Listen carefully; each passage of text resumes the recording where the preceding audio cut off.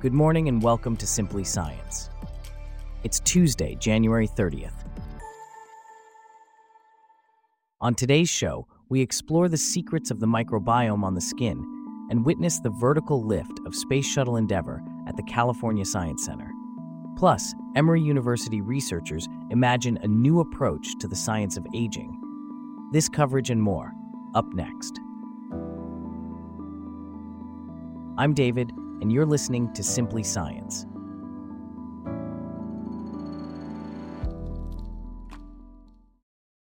We start off with a fascinating topic. The trillions of microbes living on and inside our bodies play a significant role in our lives, mediating our interactions with the environment, determining our cancer risk, and even influencing our romantic choices. Scientists are just beginning to understand the species of bugs we share our existence with and how they shape us. In the final part of a Science Weekly miniseries, Julie Thornton, academic director of the Center for Skin Sciences and professor in cutaneous biology at the University of Bradford, discusses the skin microbiome.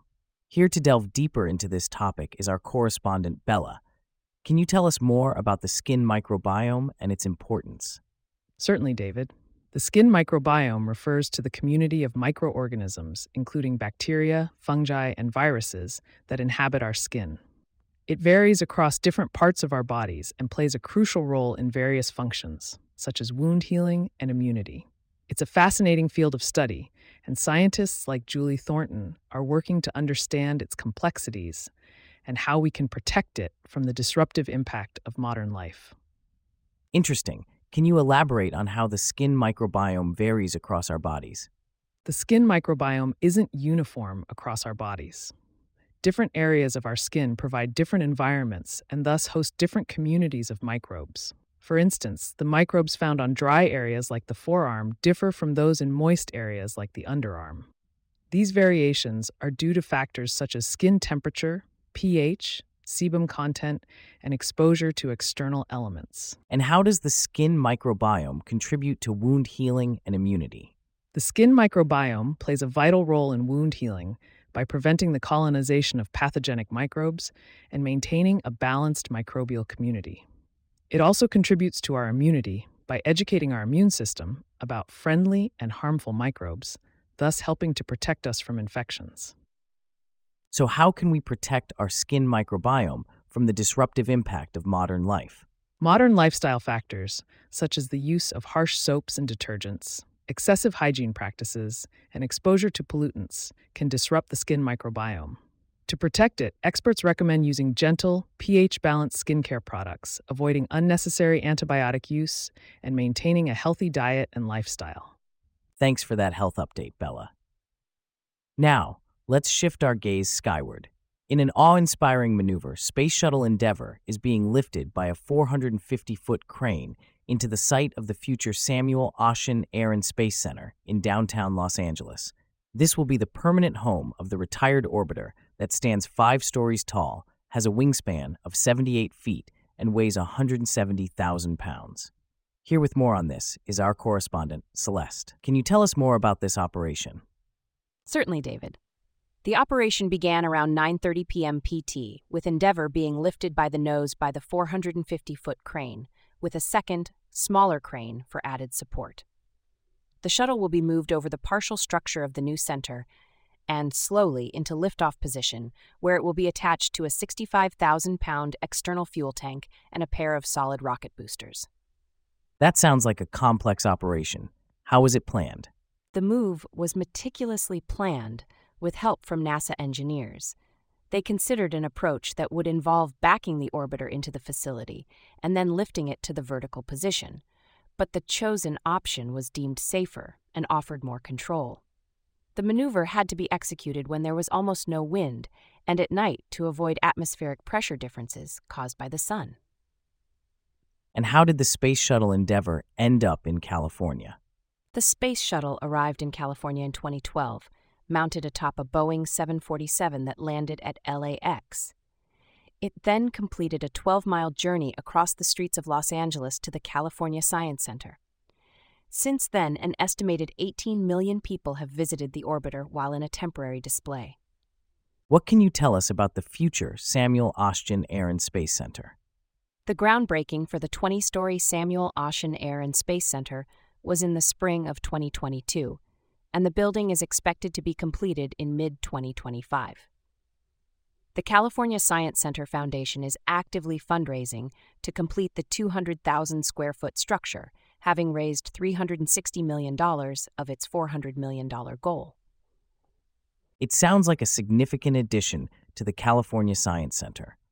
What else can we expect to see there in the future? The California Science Center is located in Exposition Park, which has some exciting future residents planned, including George Lucas's Lucas Museum for Narrative Art. Thanks for the insights, Celeste. Speaking of looking forward, the California Science Center in Exposition Park is on the verge of realizing a dream that was conceived 30 years ago.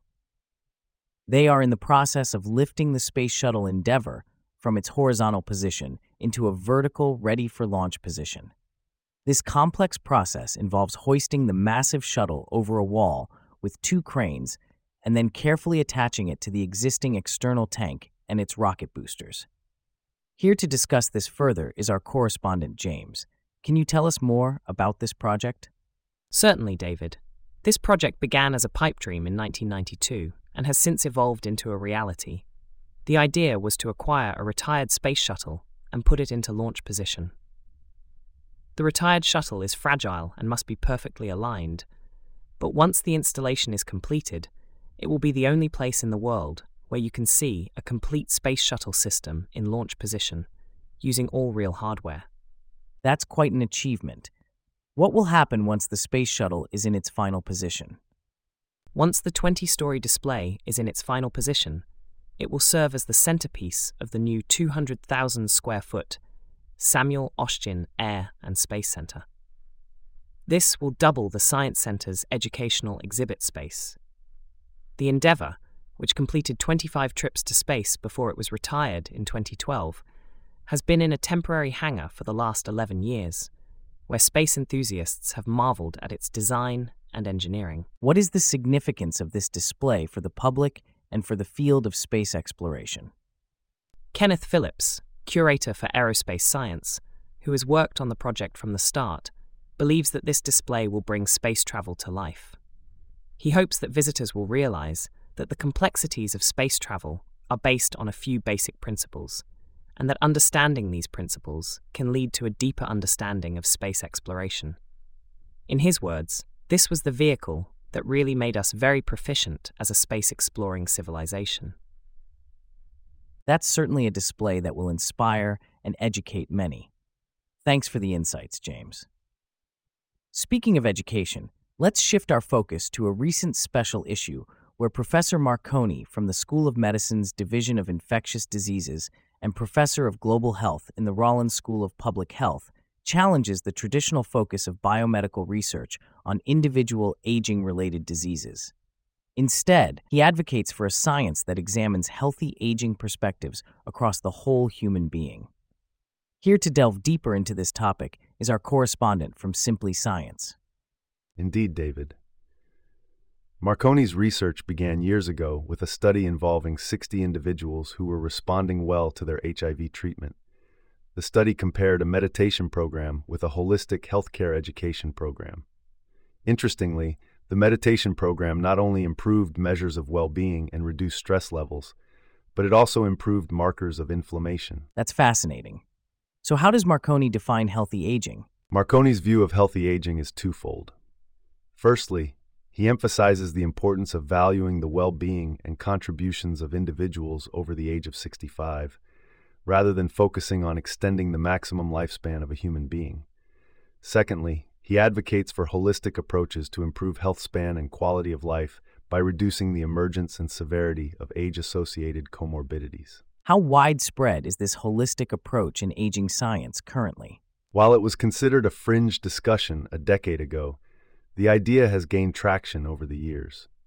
For instance, Emory started a program called the Predictive Health Institute, which focuses on comprehensive health care and aims to revise medical school education with a holistic approach to health, wellness, and prevention. Studying all the influences on aging seems like a complex task. How does Marconi approach this scientifically? Marconi uses a three-pronged approach. Firstly, a traditional epidemiologic approach is used, adjusting models for clinical and demographic factors. Secondly, unsupervised approaches such as AI or machine learning are employed to run thousands of different analyses. Lastly, a modified approach between the first two is used to identify key pathways that are critical to multiple functions throughout the body. The findings from all three approaches are then triangulated. What kind of holistic interventions does Marconi suggest can impact the aging process? Marconi suggests interventions that address various aspects of a person's physiological and psychological well-being.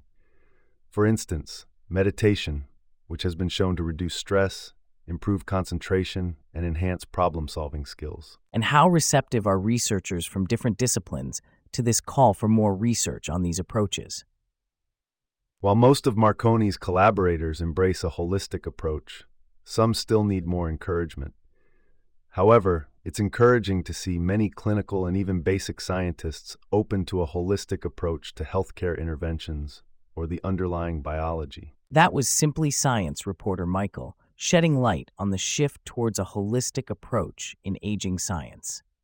With that, we wrap up our stories for today. Thanks for listening to Simply Science. We'll see you back here tomorrow.